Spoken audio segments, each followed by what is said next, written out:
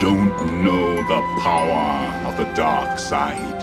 I'm not a baby, I'm a man. I am an anchor man. Is this a kissing book? The way I see it, if you're going to build a time machine into a car, why not do it with some style?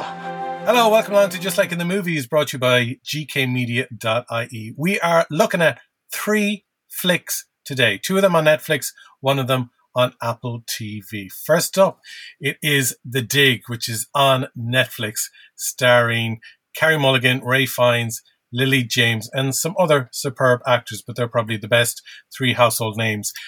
As always, joined by Dave Coyne and Lisa Tracy. Hello.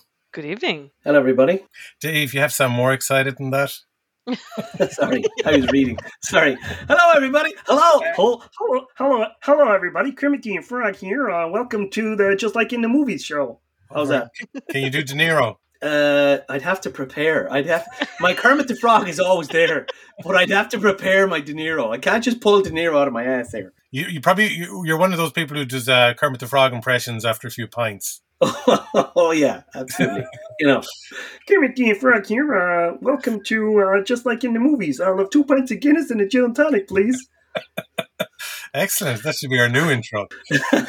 Right, we better start. That's all good. It's gold. Speaking of gold, let's look at The Dig from director Simon Stone. Dave, what is The Dig about? So it's set just pre-World War II in Suffolk, in England. And there's this lady played by Carey Mulligan. She's a well-to-do lady, lady of the manor kind of thing.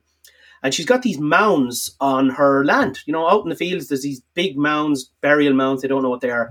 And she employs this man, Ralph Fiennes, played by Ralph Fiennes. He's an excavation specialist who has no formal education from a university or anything like that. He's not a proper archaeologist, but he's got a feel for it and he's earthy. And he goes and starts digging up these mounds because she thinks there might be some historical, archaeological merit to it. Significance. Thank you, Lisa. And basically, he starts this off. There's a bit of a tussle between a local museum who want him to come back to work and all this kind of stuff. Long story short, he finds something that's of value and then it kind of snowballs from there. And there's lovely subplots about the people who come from the university, and Lily James is there with her husband, played by Ben Chaplin, who is actually a great-son of Charlie Chaplin, I believe. Wow. And he is, and there's a bit of a subplot there that's very interesting. It might play to the Downton Abbey Brigade. It's actually not bad. And Carey Mulligan's husband is dead, and her brother is there, but he's about to go off to war, and she's got a young son who's got this wonderful imagination. So it's a lovely kind of mixture of, it's a lovely mix of storytelling, and basically it's about this archaeological dig on her land, and it's that's about it. I'm going to hand it over to Lisa now, see what she thinks. It was a great synopsis. Well done, Dave. Thank you.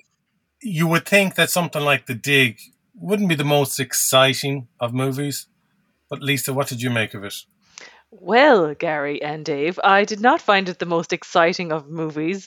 I found it, very drab, it was very boring. I'm sorry. I don't mean to be mean, but it was Carey Mulligan is let's just say what is happening. She's very ill in the movie, okay? Mm-hmm. Yeah. And there's a lot of, oh, woe is me, oh gosh, and oh golly gosh, and and it's too much. It's too much. There's no meat in this story. Even The Dig, they're not even digging up anything that's interesting. It's like, oh, okay, so it's a boat. Oh, it had medallions in it. Oh, great. And then you have the Spoiler alert. Subplot. In case you didn't figure out, there might be a boat buried there. But then you have Johnny Flynn, and he's very handsome brother, and he's going off to war, and Lily James and her interesting husband. That's about as interesting as it gets. But the only Downton part, Dave, is the fact that they dress up for dinner. That's the only Downton part. Downton is actually much more interesting, Oh, no, I'm not suggesting that it's more interesting than Downton. I'm just saying certain elements of this film might appeal to the Downton set. That what I is mean. true. That is true. But that's That's what I mean. basically just because it's set in that era and the period drama situation. But I thought there was a lot of Kerry Mulligan being, oh, woe is me and golly gosh, and that was about it. So it just, and Ray Fiennes is always excellent, but the whole speaking off camera thing I did not get. It's very arty, it's very dreamy, but it was like, oh gosh, I'm looking away into the camera, but my mouth is not moving, and you're like, oh well, what's going on here? Is this an arty movie? Is this a dig? I don't know. It was only all right. Sorry, apologies. All those things you're saying, I was like, that's what I loved about the movie. Oh, I'm And sorry. there wasn't one golly gosh in it. But am I going to be the only one defending the dig?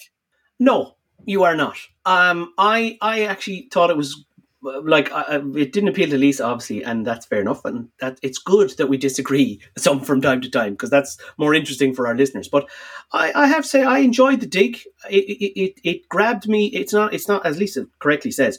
It's kind of a waiting for Godot. Nothing really happens, but things are still happening. Ralph Fiennes is superb as this, I think he's a Yorkshire man in it, and his accent is amazing, and his physicality. I mean, Ralph Fiennes is a great actress. Yes, Carey Mulligan is a kind of a poor me character, but that's the character, that's the story. The plot is actually, I thought it was quite interesting. Plus, it's based on a true story. Like, this is a true story. You can go to the British Museum today. Well, you can't because they're in lockdown. But in the future, you can go to the British Museum, and the artifacts that were found in this boat are there. And the character played by Ralph Fiennes, who I'm going to have to look it up now. Mr. Brown. His name, Mr. Brown, yeah, Basil Brown. Mm-hmm. He was kind of shunned by the glitterati of the museum archaeology, all the wannabe Indiana Joneses of 1930s England. They're like, oh, well, he's got no qualifications, and golly gosh, as Lisa Tracy would say. And they kind of shunned him. And his work wasn't recognised until a couple of years ago, recently. It resurfaced that he's the guy who actually found this boat and found all these, as Lisa calls them, trinkets. But they're, medallions and lots of gold, and it's worth a lot of money. I think it's a good story. And like Carey Mulligan is, spoiler alert, she's quite ill in this, and her life is a bit tragic. And she gifts this find to the British Museum just before World War II, kicks off. Well, it's a historical event that happened pre-World War II, so spoilers alert are out the window here, people. But I actually enjoyed it, Gary. I thought it was good. It's not riveting and stuff, but like, I've recommended it to my mother. I said, you might like this movie. You might, it's a nice, it's not riveting. It's not action-packed or thrilling, it's just a nice, interesting, entertaining story that's told quite well, if you ask me. Great movie. So, Lisa, out of 10. Ooh, out of 10, I'm going to give it a solid 6 because it's very well shot. Like, it's beautiful. The Suffolk countryside is very nice, and the production design and all of that stuff, and their costumes and everything, you really feel like you're immersed in the period. So I thought, yeah, good solid 6 out of 10. I mean, for me, it's a little bit better than a 6. I'm going to give it a 7 because, as Lisa said, it's shot really well. The Suffolk countryside looks amazing. The production design is excellent. The actors are excellent. I think the story is solid. It's not like amazing Oscar-winning story, but it's a good, solid story. I'm going to give it a 7. I'm going to recommend it. I thought it was a good movie. It's a nice cup of tea and a biscuit, as I said, Sunday afternoon watch, and you can watch it with your mother or your auntie or whoever. And it's a nice movie. So I'm going to give it a 7 out of 10. Exciting news today as well. Paddington 3 is going to be happening, which some people might think, well, so what? But actually, I thought Paddington was a great movie. I thought Paddington 2 of Brendan Gleeson and Hugh Grant was an excellent family movie. So it'd be great to see what they pull out of the bag if they can even go further than they did in the previous one with Paddington 3. And no reaction whatsoever from Dave and Lisa, so we'll move on. Because I haven't seen them. I haven't seen them either. I haven't seen them. Gary, we don't have time to watch everything. And if you say, Dave, go watch Paddington, I will go watch it, but I haven't seen it. I know that Ben Whishaw plays Paddington, and I've heard stories that in the second one, Hugh Grant is brilliant in it. Yeah. And it's on my list, but like, I don't kind of perk up when Paddington comes on TV. I usually go, right, I'll go out for a walk with my dogs, come on. But if you prescribe it to me, then I will watch it. So on that note, we will try to review Paddington 3. Okay, let's move on to the latest movie from director and actor and producer and writer and everything else. George Clooney, The Midnight Sky, another movie currently on Netflix. Dave, do you want to tell us a bit about this post-apocalyptic tale? Yeah, so standard post-apocalyptic fare, lots of silence, and it's very reminiscent of George Clooney's starring role remake in Solaris. Lots of kind of atmospheric silences and wide shots of desolate places and whatnot. Long story short, it's a post-apocalyptic time. He's in this research station up in the North Pole or something, and people are frantically evacuating, and he's left there on his own because he's ill and he's dying, and there's an event. We don't get told what the event is.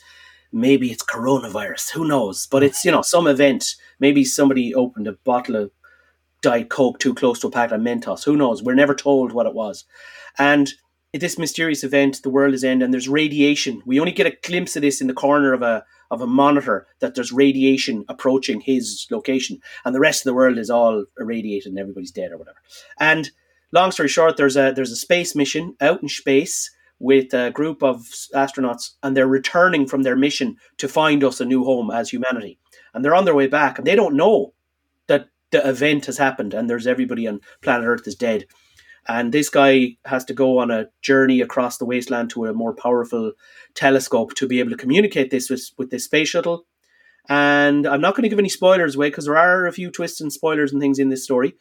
And he tries to communicate with, and he basically says, lads, there's no point landing here. The whole planet is full of radiation and you'll all die. So your best job is to turn around and go back to whatever planet you may or may not have found. And there's lots more to it than that. But that's the basic synopsis.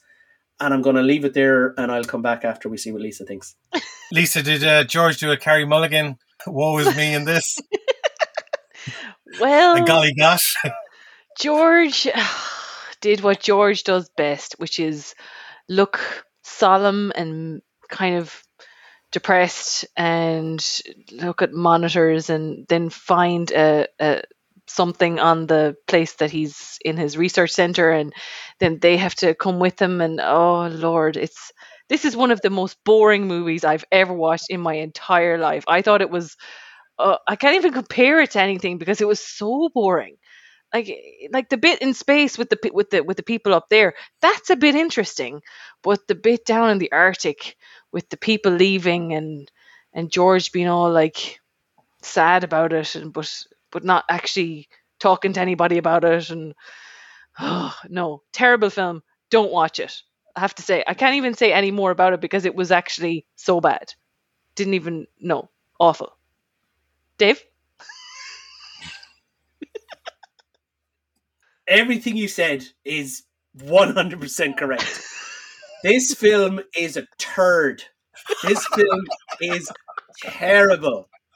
I mean, George Clooney is an actor, and he has directed well in the past. I mean, he made Confessions of a Dangerous Mind with Sam Rockwell, which is an excellent film. Great He's a movie. good director. Love it. But I think he was trying too hard in this. He was trying to be Stanley Kubrick in this. And unfortunately, nobody can be Stanley Kubrick except for Stanley Kubrick. And I mean, no offense, George, but stick to the day job.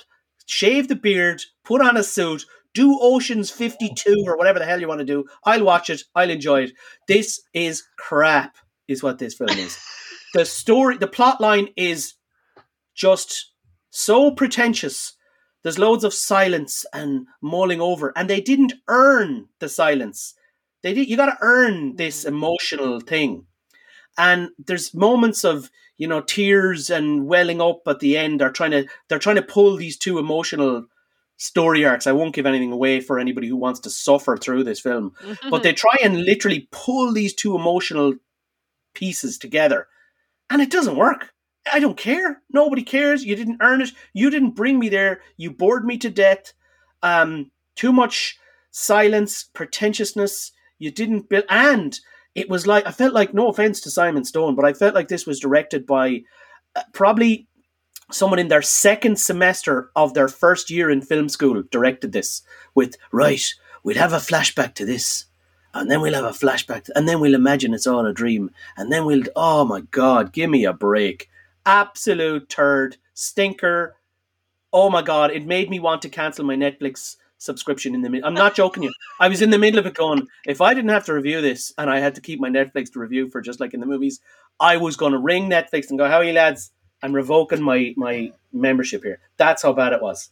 Lisa Tracy, out of 10, what did you give The Turd, better known to people as The Midnight Sky? The Midnight Sky was 3 out of 10. Ooh. I thought 3 out of 10. I was giving it 3 for like their And Dave? technical ability. Yeah, me too. I gave it exactly 3 out of 10 as well. And for those of you who are listening, we are not cheating. We're holding up. We've got this new system where we're writing down our numbers so that neither Lisa or I can adapt based on each other's numbers. But yeah, 3 out of 10, Gary, because as Lisa said, the stuff in space has merit. It's not amazing. It's nothing we haven't seen before. But the ensemble cast of, Damien Bashir, Kyle Chandler, what's the lady's name? Oh my God, I can't remember. Felicity Jones. Felicity Jones, yeah. Felicity Jones from Star Wars and David Oyelowo. I mean, that cast no offense to George Clooney, he's a great actor. We all love George, but George, this was a damn squib. You should have stayed at home and changed a few nappies and let your wife go to work and be a lawyer, because George Clooney and his direction and all the scenes with George Clooney in it are the problem with this movie. The stuff in space had a good story. It could have been better. It's a bit flat because it got pulled down by George looking sullen on Earth and thinking he was in a Dallas episode of, oh my God, it was all a dream. But, 3 at best, just for the technical elements of storytelling that are on display here. Mm-hmm. Okay, well, another actor who never lets us down, really, is Tom Hanks. And he is starring in a movie which is on Apple TV. And it's a war movie. And someone said to me that it's the best war movie that they have ever seen.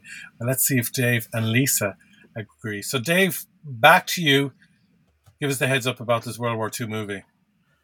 So this is the story of a scout ship called Greyhound, which is like a battle cruiser, but it's small and it's light and it's fast. And it kind of chaperones a big convoy of ships across the Atlantic Ocean in the early days of World War II. Again, we're back to World War II. And the Greyhound is captained by this character whose name escapes me, but he's played by Tom Hanks. And he's a religious guy. He's a very steady guy. And this is his first time. And this is the Greyhound's first time escorting a convoy across the Atlantic Ocean during World War II. And they call it the Battle of the Atlantic. And there's this section in the middle of the Atlantic where they call it the Black Pit, where there's no air cover. There's no planes watching for U-boats and the Germans with their submarines to blow up the convoy.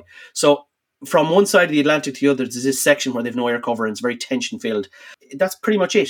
They have this run across the Atlantic and they're fighting with submarines, and it's kind of trying to be psychological thriller meets action meets World War II. And that would be the rough synopsis, I would say. Lisa, did you feel you were there with them? I did, but not to the extent that I felt Saving Private Ryan is the greatest movie of World War II, perhaps. Because, of course, that's a Tom Hanks starring role, but this is a Tom Hanks screenplay and starring role, which is very different. But Tom Hanks is the captain of the ship, and there's a few moments of there might be more story to this, but then they just pull back and it goes back to the action that's happening underwater and all around them with the U-boats and the destroyer and things like that. So, so it's good, but I kind of felt like let down by it because I felt there was more story to be had. We needed to find out more what was happening with Tom Hanks's character, with his backstory, with Elizabeth Shue, his love interest. There was like 2 scenes with her, and like one is a flashback of the original scene. And I thought, well, there has to be more to that. And could we even have a synopsis at the end where he gets back to see her and they maybe get married or whatever? I needed an ending. But I didn't get the ending that I wanted. I kind of felt like that we were just kind of cut off, and another 20 minutes maybe might have made a difference to this movie. It's only an hour and a half, so it's not a very long movie either, in fairness. No, but I think we're just so used to like epic war movies that I needed more. There needs to be more of a backstory, and there needs to be more development, character development, I thought. Dave? Yeah, I mean, I'd agree with most of that. It has merit. There's a good story here. However, it kind of falls flat for me, this film, because, as I said, there's huge potential there.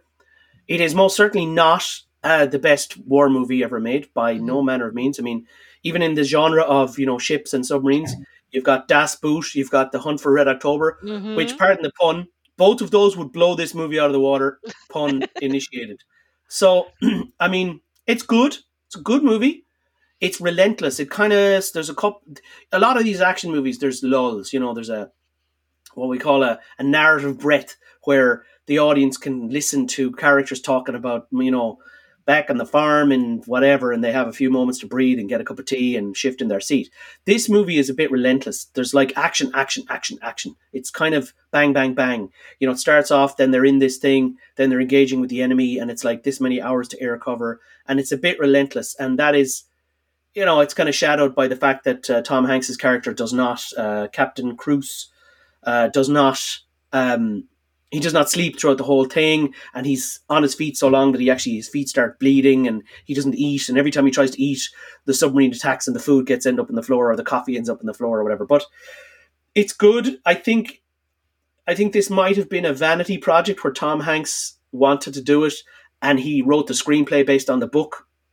And I think, I don't know, I think the fact that he stars in probably the best, arguably one of the best World War II movies of all time, which is Saving Private Ryan, that kind of got the weight behind him to make this movie, and because he's Tom Hanks. But I think in the hands of a more experienced director, I think the director of this, Aaron Schneider, he's not a very experienced director. He's a cinematographer, he's a DOP, and the peak of his career, from what I can see on IMDb, was 1997 when he was the cinematographer on Kiss the Girls. That's the peak of his career in terms of general, pop culture. And, he's a good DOP. And you could tell lots of this, the DOP in him was coming through in terms of directing. But for me, some of the visuals were just too fake. Maybe because the CGI is so good, it almost looks fake. Does that make sense? Yeah. And you're looking at it, you're like, that ship just doesn't look right. It doesn't look real. And they're trying to intercut like sets or real ships with blue screen backgrounds with, bird's eye views of 5 ships and submarines and airplanes. And it's almost too crisp. And it's like, that doesn't look like World War II to me. You know what I mean? But, it's good. And Elizabeth Shue was, pardon again, another pun, she was kind of shoehorned into this, tacked on to give him pathos and, a backstory, as Lisa said, that was never really fleshed out much. Stephen Graham plays his number 2, his CEO, his XO, executive officer, and he's really good in it. Tom Hanks is brilliant in it as usual, but as Lisa said, there was something missing in this film, in the story. It just wasn't fleshed out enough.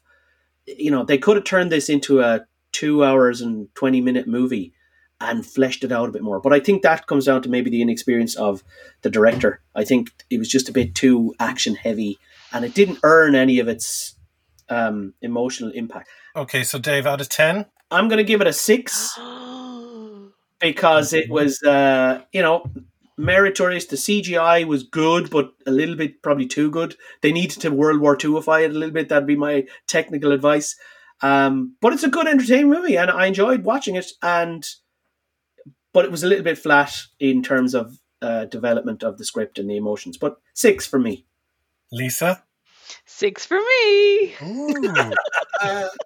Sorry, yeah, for the exact same reasons. It was good, but it fell flat. There was a lot missing from it, and I nearly feel like they might have even left things on the editing floor, perhaps. Yeah, they must have. I mean, as I said, an hour and a half for a war movie isn't a lot, really. No. Compared to the epic war movies we're used to. So there you go. That is it for this episode 4 of Just Like in the Movies, brought to you by gkmedia.ie. And thanks again to everyone who has been streaming and downloading the podcast. It's doing extremely well, and we do appreciate all your support and hope that you're enjoying the content of the podcast. Until we talk to you again next week, bye-bye. Bye-bye.